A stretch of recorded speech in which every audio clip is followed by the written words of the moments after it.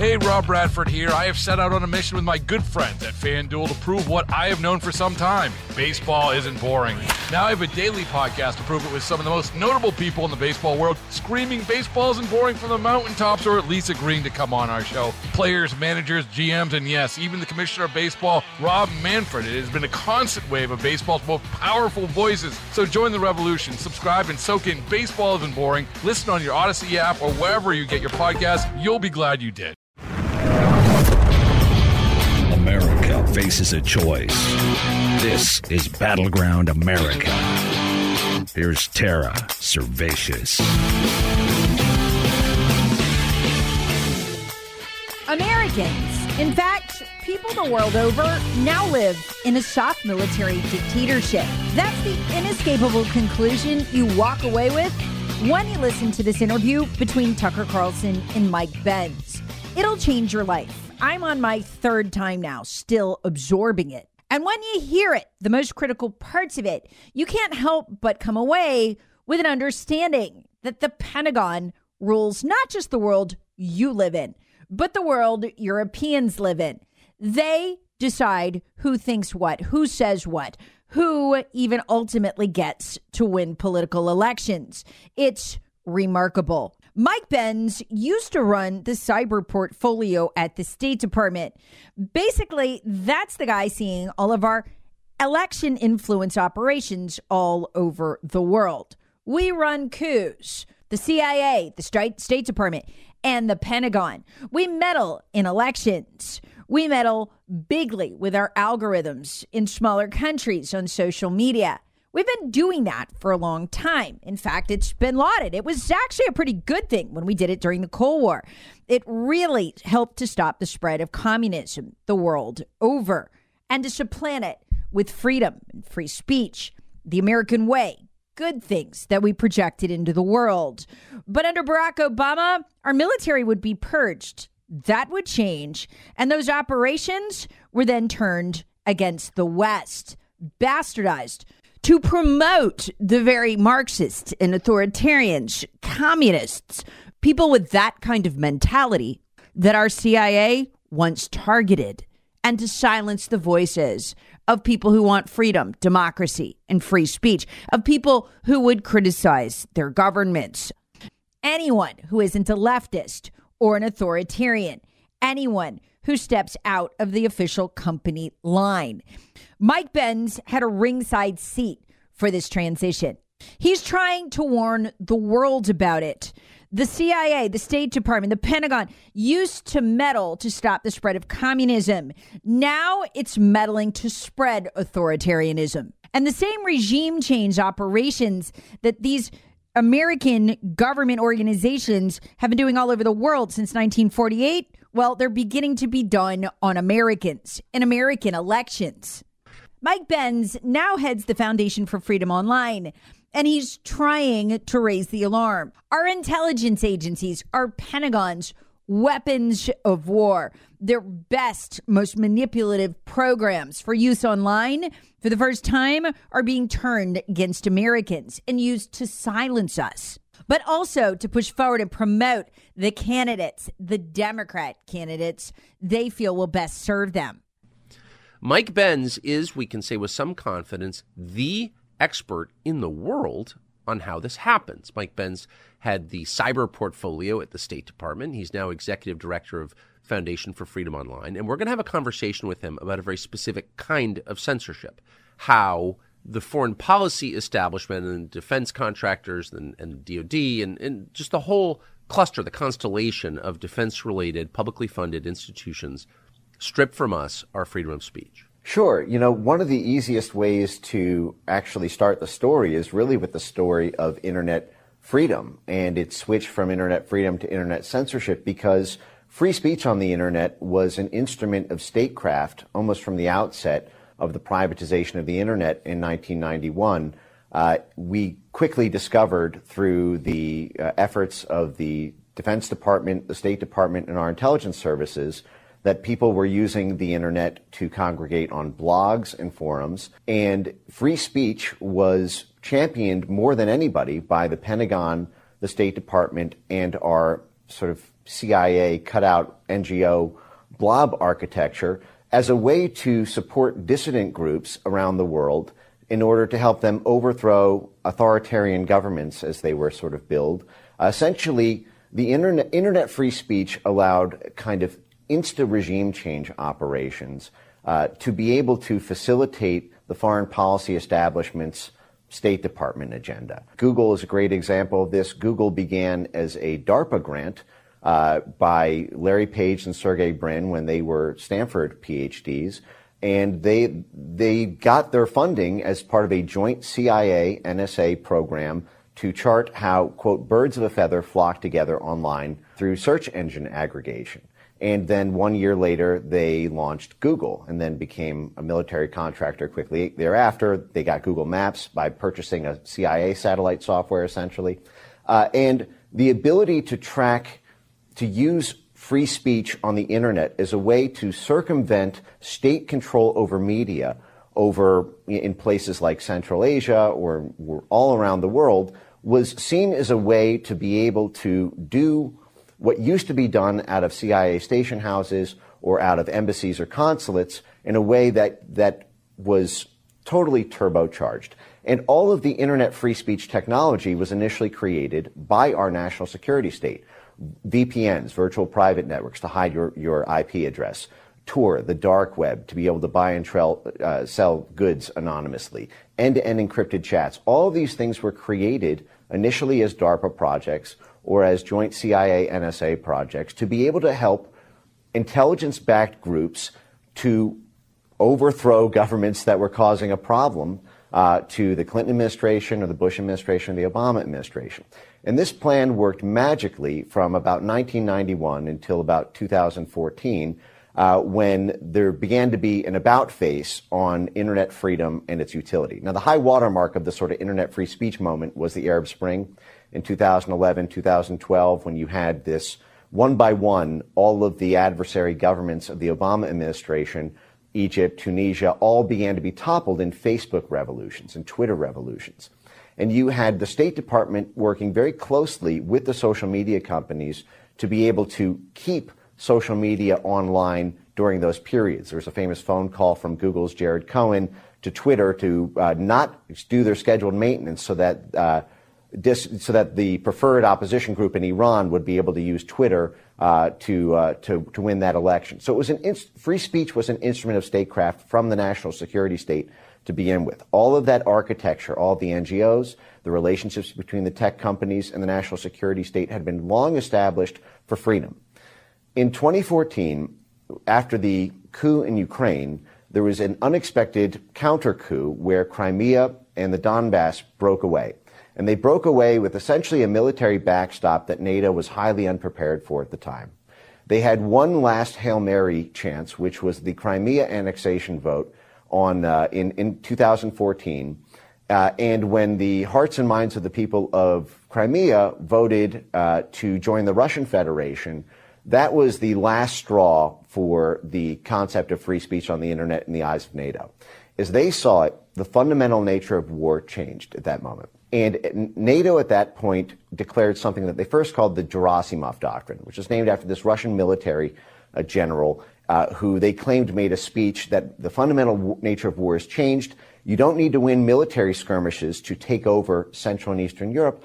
All you need to do is control the media and the social media ecosystem, because that's what controls elections. And if you simply get the right administration into power, they control the military. So it's infinitely cheaper than conducting a military war to simply conduct an organized political influence operation over social media and legacy media. An industry had been created that spanned the Pentagon, the British Ministry of Defense, and Brussels into a organized political warfare outfit, essentially infrastructure that was created, initially stationed in Germany and in Central and Eastern Europe, to create psychological buffer zones, basically to create the ability to have the military work with the social media companies to censor Russian propaganda or to censor domestic right-wing populist groups in Europe who were rising in political power at the time because of the migrant crisis. So you had the systematic targeting by our State Department, by our IC, by the Pentagon of groups like Germany's AfD, the Alternative for Deutschland there, and for groups in Estonia, Latvia, Lithuania. Now, when Brexit happened in 2016, that was this crisis moment where suddenly they didn't have to worry just about Central and Eastern Europe anymore. It was coming westward, this idea of Russian control over hearts and minds.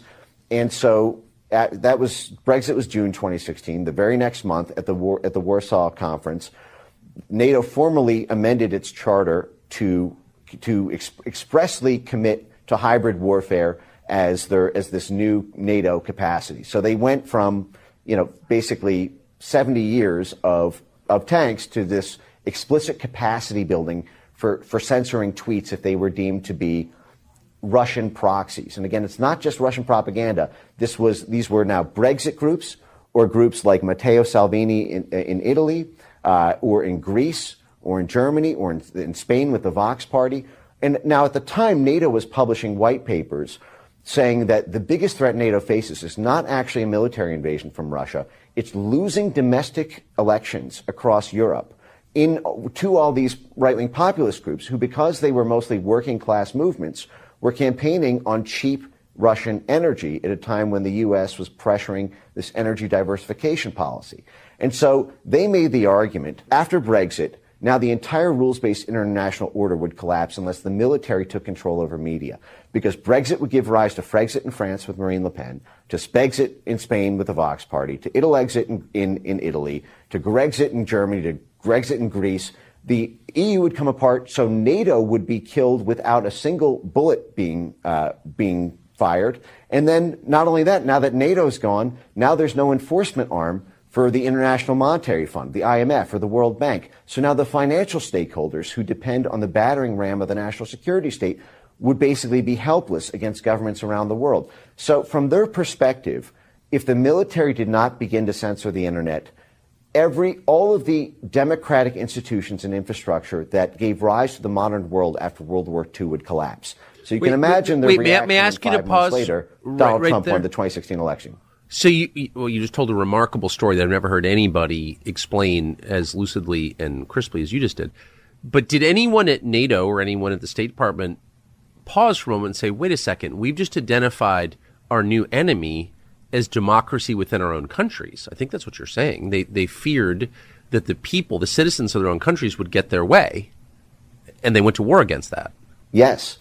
Americans may not have realized they were watching it, but the Arab Spring, where regime after regime after regime fell, starting with Egypt, it was an exercise of the raw power of this coup-generating system. They could do it online. They could weaponize people. Outside of Western countries, there really would be nowhere where we didn't at least partially control, if not fully control, who got elected to office with this incredible software. But you'll remember when Investors Business Daily under Barack Obama first reported that they were purging the military. Over 111 military leaders purged on purely political grounds under Obama.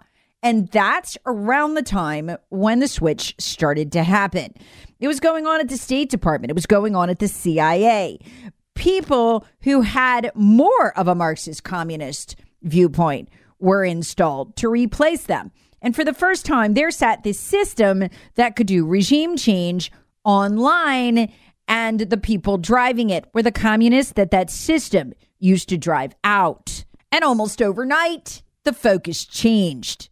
But essentially, there was no moral quandary at first with respect to the creation of the censorship industry when it started out in Germany and in Lithuania and Latvia and Estonia and in Sweden and Finland.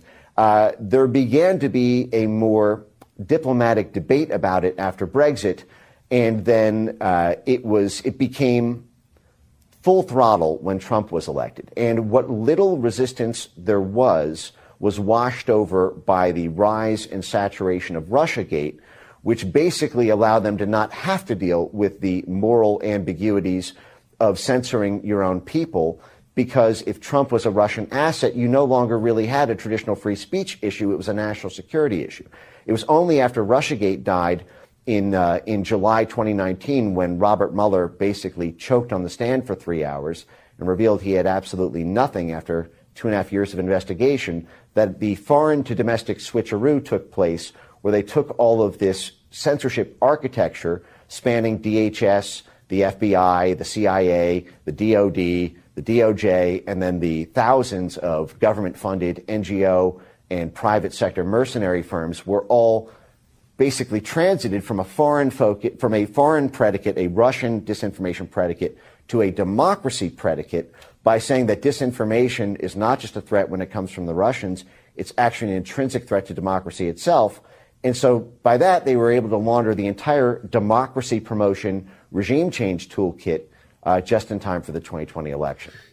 Now, think about what we just learned in the last 2 weeks, that the CIA partnered, I'm still not over this, with no less than 4 other countries' intelligence agencies to illegally surveil Donald Trump and to make up the Russia collusion hoax. Not to gather real intelligence, but to gather fake intelligence that could be passed on, things that could be used to generate the Russia collusion hoax, which we now understand was the pretext for spying on these people. And we're learning the pretext for turning the whole national security apparatus that had been used to combat the spread of communism against people who don't want to be ruled by an authoritarian regime, against democratic movements, against populist movements, against Americans who just want to be free. Now, wait till you hear who's doing it from Mike Benz, the same CIA who made up the Russia collusion hoax. I'll have more on that in just a sec. But first, I want to thank our sponsor, PhD Weight Loss, for sponsoring this podcast, but also for the 29 pounds that I've lost in just 6 months. And also for the year I've now kept it off. Yep, this is my 1-year anniversary. I feel like I could do this forever. I've actually been a size 6 for a year. If you had told me that in the past, I would be just gobsmacked. How? How would I do it? I've lost the same 10 pounds and regained it so many times. But their system is the easiest I've ever used. And believe me, I've tried them all. If you want to find out how I did this and how maybe you could do this too, and by the way, you could do this no matter where you live, go to myphdweightloss.com. That's myphdweightloss.com. Now back to the podcast. The Atlantic Council, which was this major facilitator between government to government censorship. The Atlantic Council is a group that was one of Biden's biggest political backers. They bill themselves as NATO's think tank. Now, the Atlantic Council has 7 CIA directors on its board. A lot of people don't even know that 7 CIA directors are still alive, let alone all concentrated on the board of a single organization that's kind of the heavyweight in the censorship industry. They get annual funding from the Department of Defense, the State Department, and CIA cutouts like the National Endowment for Democracy. The Atlantic Council in January 2017 moved immediately to pressure European governments to pass censorship laws to create a transatlantic flank attack on free speech in exactly the way that Rick Stengel essentially called for, to have U.S. mimic European censorship laws. One of the ways they did this was by getting Germany to pass something called NetzDG in August 2017, which was essentially kicked off the era of automated censorship in the U.S. What NetzDG required was, unless social media platforms wanted to pay a $54 million fine for each instance of speech, each post left up on their platform for more than 48 hours that had been identified as hate speech, they would be fined basically into bankruptcy when you aggregate 54 million over tens of thousands of posts per day. And the safe haven around that was if they deployed artificial intelligence-based censorship technologies, which had been, again, created by DARPA to take on ISIS, to be able to scan and ban speech automatically. And this gave, I call these weapons of mass deletion.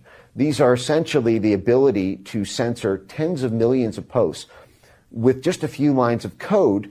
And the way this is done is by aggregating. Basically, the field of censorship science fuses together 2 disparate groups of study, if you will. There's the sort of political and social scientists who are the sort of thought leaders of what should be censored. And then there are the sort of quants, if you will. These are the programmers, the computational data scientists, computational linguistics. Every university, there's over 60 universities now who get federal government grants to do this censorship, the censorship work and the censorship preparation work, where what they do is they create these code books of the language that people use, the same way they did for ISIS. They did this, for example, with COVID. They created these COVID lexicons of what dissident groups were saying about mandates, about masks, about vaccines, about high-profile individuals like Tony Fauci or Peter Daszak, or any of these others protected VIP individuals whose reputations had to be protected online.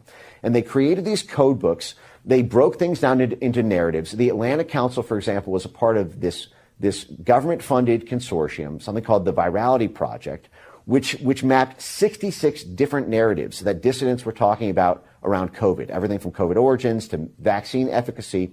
And then they broke down these 66 claims into all the different factual subclaims. And then they plugged these into these essentially machine learning models to be able to have a constant world heat map of what everybody was saying about COVID. And whenever something started to trend that was bad for what the Pentagon wanted or was bad for what Tony Fauci wanted, they were able to take down tens of millions of posts. They did this in the 2020 election with mail-in ballots. It was the same. Wait. May I ask you? I'm sorry. I just got to have to. There's so much here, and it's so shocking. So you're saying the Pentagon, our Pentagon, the U.S. Department of Defense, censored Americans during the 2020 election cycle? Yes, they did this. They did this through the so there's the two most censored events in human history, I would argue, to date, are the 2020 election and the COVID-19 pandemic.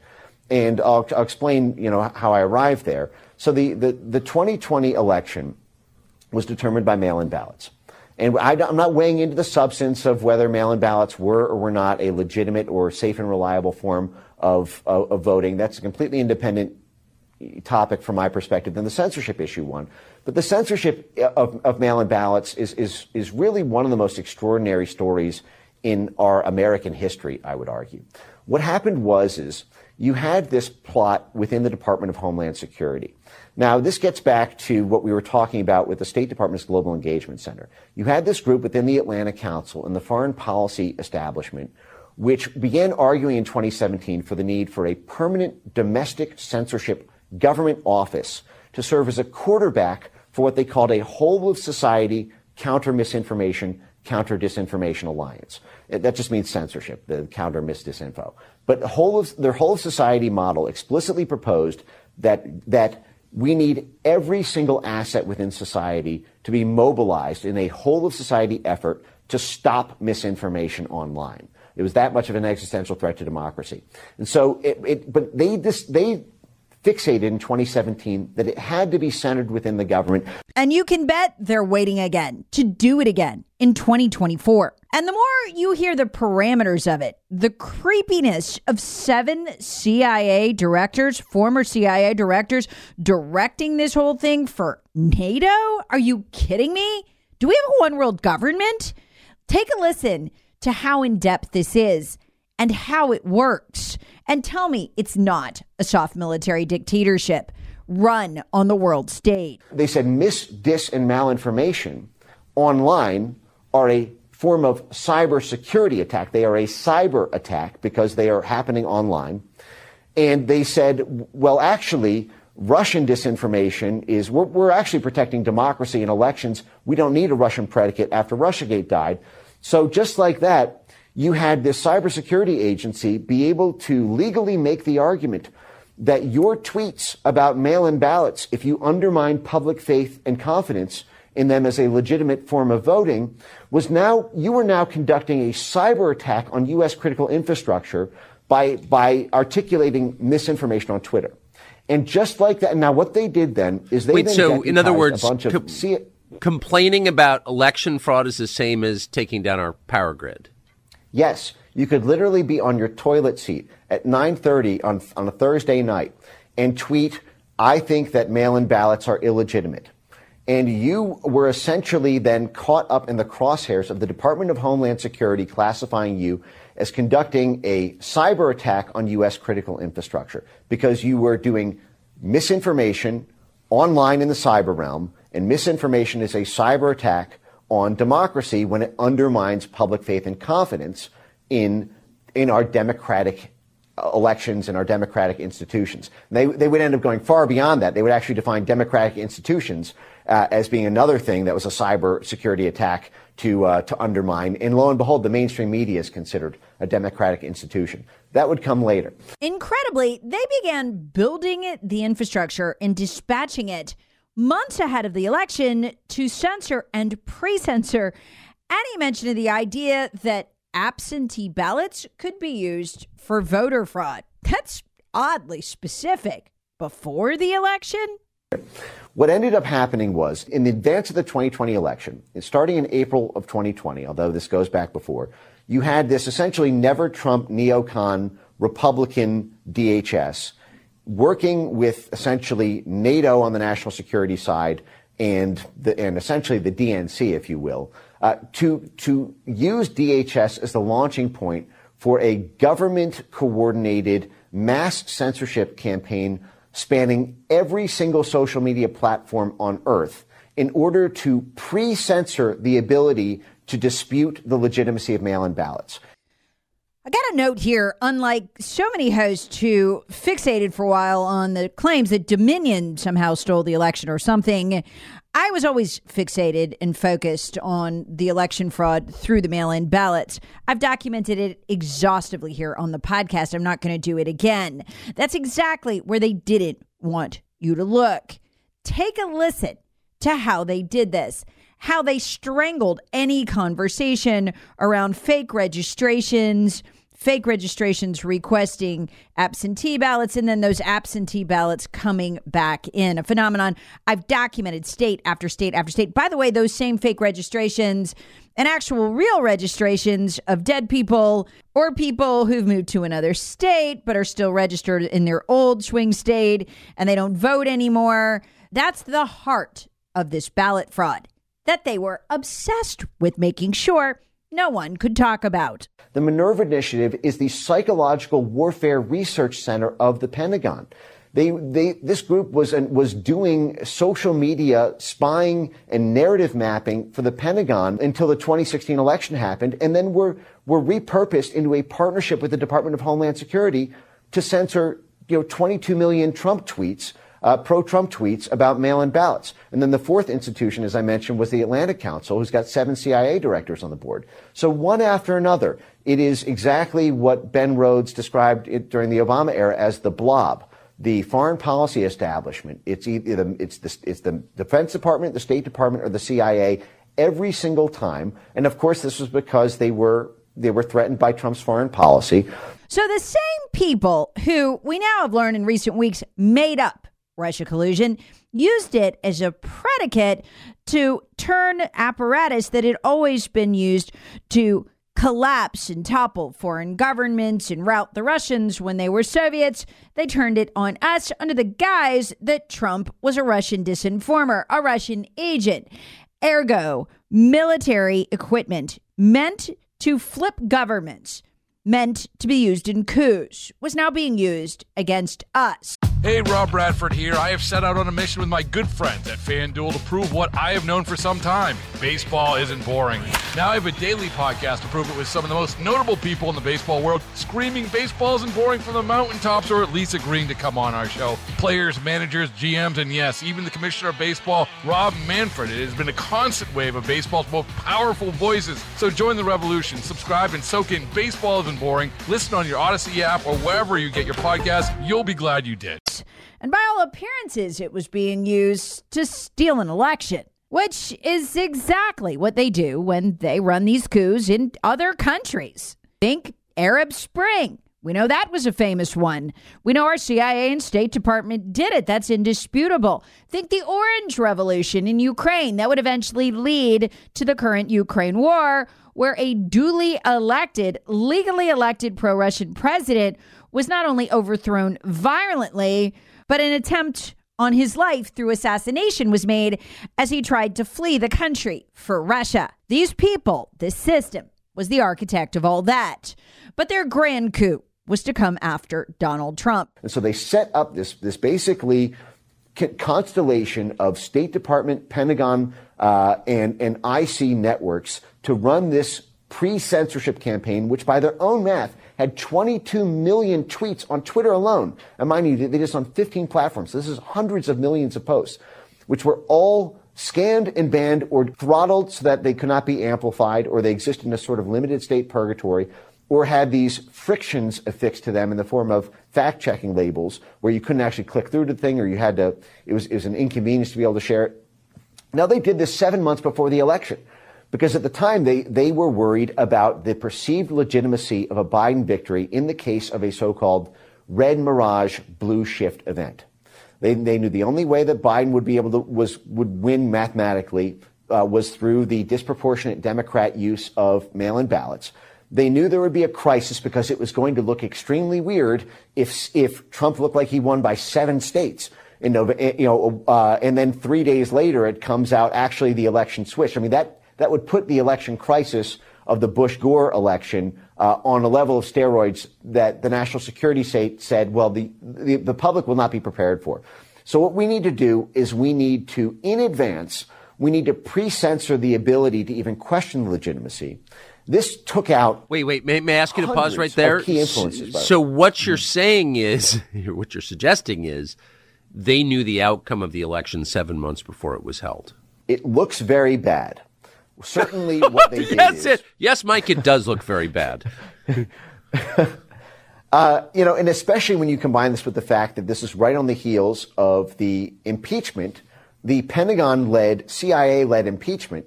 You know, it was Eric Cimarella from the CIA and it was the Vindmans from the Pentagon who led the impeachment of Trump in late 2019 over, an alleged phone call around withholding Ukraine aid. This same network, which came straight out of the Pentagon hybrid warfare network, military censorship network created after the first, Ukraine crisis in 2014, were the lead architects of the Ukraine impeachment in 2019, and then essentially came back on steroids as part of the 2020 election censorship operation. So exactly what is this? I mean, the Atlantic Council, 7 CIA directors running this under NATO. What would you call that? Mike Benz has a galling description for it. Again, remember Benz had a front row seat for this. He ran the cyber portfolio out of the State Department. In other words, all our manipulation programs used in other countries. He, more than anyone, would recognize what this is. You're not describing democracy. I mean, you're describing a country in which democracy is impossible. What I'm essentially describing is military rule. I mean, what's happened with the rise of the censorship industry is a total inversion of the idea of democracy itself. Democracy sort of draws its legitimacy from the idea that it is ruled by consent of the people being ruled. That is, it's not really being ruled by an overlord because the government is actually just our will expressed by our consent with who we vote for. The whole push after the 2016 election and after Brexit and after a couple of other, social media run elections that went the wrong way from what the State Department wanted, like the 2016 Philippines election, was to completely invert everything that we described as being the underpinnings of a democratic society in order to deal with the threat of free speech on the internet. And what they essentially said is we need to redefine democracy from being about the will of the voters to being about the sanctity of democratic institutions. And who are the democratic institutions? Oh, it's us. It's the military. It's NATO. It's the IMF and the World Bank. It's the mainstream media. It is the NGOs. And of course, these NGOs are largely State Department funded or IC funded. It's essentially all of the elite establishments that were under threat from the rise of domestic populism that declared their own consensus to be the new definition of democracy. Because if you define democracy as being the strength of democratic institutions rather than a focus on the will of the voters, then what you're left with is essentially democracy is just the consensus building architecture within the democratic institutions themselves. In other words, a dictatorship. But it's a dictatorship without borders. A dictatorship only really tethered to congressional oversight through funding, a world dictatorship. Informal, yes, still at this point, but becoming more formal, more concrete all the time. What does this remind me of? This reminds me of exactly the way I described the CIA to you 2 weeks ago, almost 2 weeks ago, when we learned that the CIA had partnered with 4 other intelligence agencies, all of it together called Five Eyes. But the intelligence agencies of the UK and Australia and Canada and New Zealand to do what? To fabricate the Russia collusion hoax, to fabricate the intelligence that could be used against Donald Trump. All of it fake. Hillary worked on it too, and so did the FBI.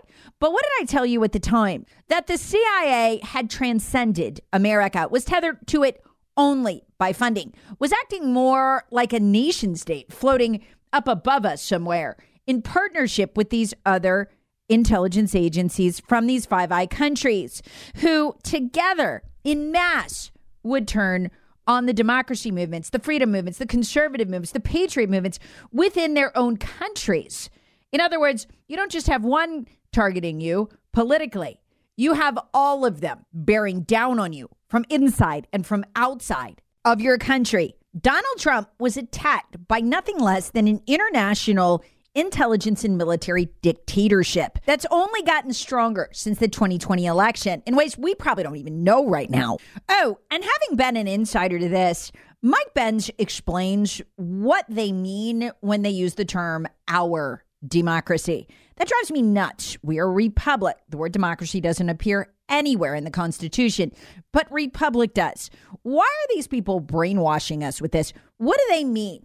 They mean this.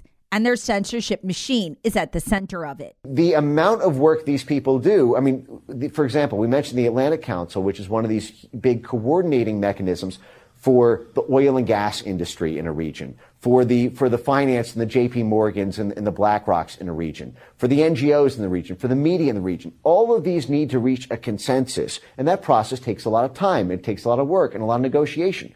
From their perspective, that's democracy. Democracy is getting the NGOs to agree with BlackRock, to agree with the Wall Street Journal, to agree with the community and activist groups who are onboarded with respect to a particular initiative. That is the difficult vote building process from their perspective. If at the end of the day, a bunch of populist groups decide that they like a truck driver who's popular on TikTok more than the carefully constructed consensus of the NATO military brass, well, then from their perspective, that is now an attack on democracy.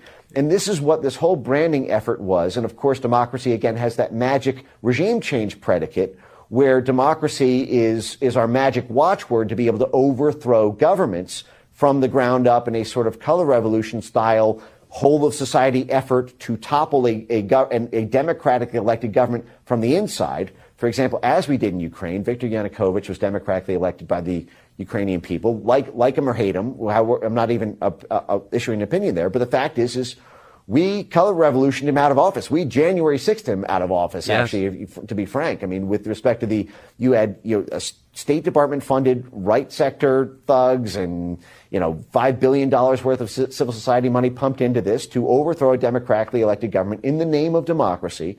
And they took that special set of skills home, and now it's here perhaps potentially to stay. And this has fundamentally changed the nature of American governance because of the threat of, one small voice becoming popular on social media. But in the face of all of this, there's one miraculous thing that's different from the 2020 election. Elon Musk owns Twitter. And one of the first things he did after buying Twitter was go in and release in the Twitter files a lot of the junk they did during that election. He turned on them.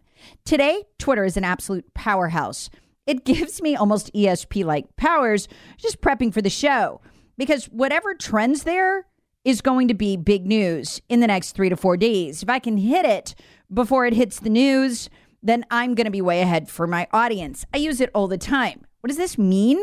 Twitter isn't just a bastion of free speech these people haven't managed to control. It is the home of free speech in the world. It is the place now setting the conversation, deciding what trends, deciding what's talked about. Pioneering the news through popular consensus, through popular interest, exactly the way things should be. Can't tell you what a breathless thing this is, should he continue to do it, to stand in the face of this cabal. If you look back to September of last year, his father did an interview in which he said he was afraid his son would be assassinated. He should be. When finally asked about it in December of that year, Elon Musk agreed, saying the risk of his assassination is quite significant. And he specifically mentioned quite significant following the release of the first installment of the Twitter files that focused on the Hunter Biden cover-up. It's not an exaggeration to say the only thing that stands between us and complete and total tyranny at the worldwide level with no escape is Twitter, is Elon Musk continuing to live, to breathe, and to allow Twitter to be a forum for the world. Without it, these people would steamroll right over us. But again, the good news is we didn't even have that in 2020. But will Elon Musk's future look like that of Miles Guo? Miles Guo is well on his way to prison, being prosecuted, or really I should say persecuted, by the Department of Justice. He's the owner of Getter, which is on death watch right now. Getter was the great hope before Twitter to be a free speech space. Every one of these, like Parler, which is now defunct, and now Getter, which is on the verge of being defunct, goes down. And right now, according to the Wall Street Journal, Elon Musk is under criminal investigation by the Department of Justice. The same pattern as with Miles Guo and Getter. What's critical is that people understand that this military, CIA, intelligence, FBI, censorship apparatus exists, and that a lot of our politicians are probably compromised by it, not out of even blackmail or something conspiratorial, but just out of fear. How could any one person go up against it? I don't know what the answer is, but I think Elon Musk has the right idea. But the most critical part is that people come to know that it exists, and it controls every one of these big narratives and stomps anything that's in its way of the narrative. And it, more than any candidate, is our foe in the 2024 election and anything that would come after. And I want to leave you with this. Imagine if it became clear to them, clear to us, clear to the world, that our side couldn't win elections anymore. If they managed to win this one, even to win it with Joe Biden, as unpopular as he is, these people will stop the pretense. They'll stop hiding. They'll come out. The dictatorship will be more in your face, and it'll be more stringent. We'll see people like Musk hauled off if they believe they can't win. They're only barely hiding now. We need to drag them into the light before it's too late. Battleground America with Tara Servatius. Please subscribe on the Odyssey app or wherever you get your favorite podcasts. Share with friends, family, and other free thinkers. Thanks for listening. Hey, Rob Bradford here. I have set out on a mission with my good friends at FanDuel to prove what I have known for some time. Baseball isn't boring. Now I have a daily podcast to prove it with some of the most notable people in the baseball world, screaming baseball isn't boring from the mountaintops, or at least agreeing to come on our show. Players, managers, GMs, and yes, even the commissioner of baseball, Rob Manfred. It has been a constant wave of baseball's most powerful voices. So join the revolution. Subscribe and soak in Baseball Isn't Boring. Listen on your Odyssey app or wherever you get your podcasts. You'll be glad you did.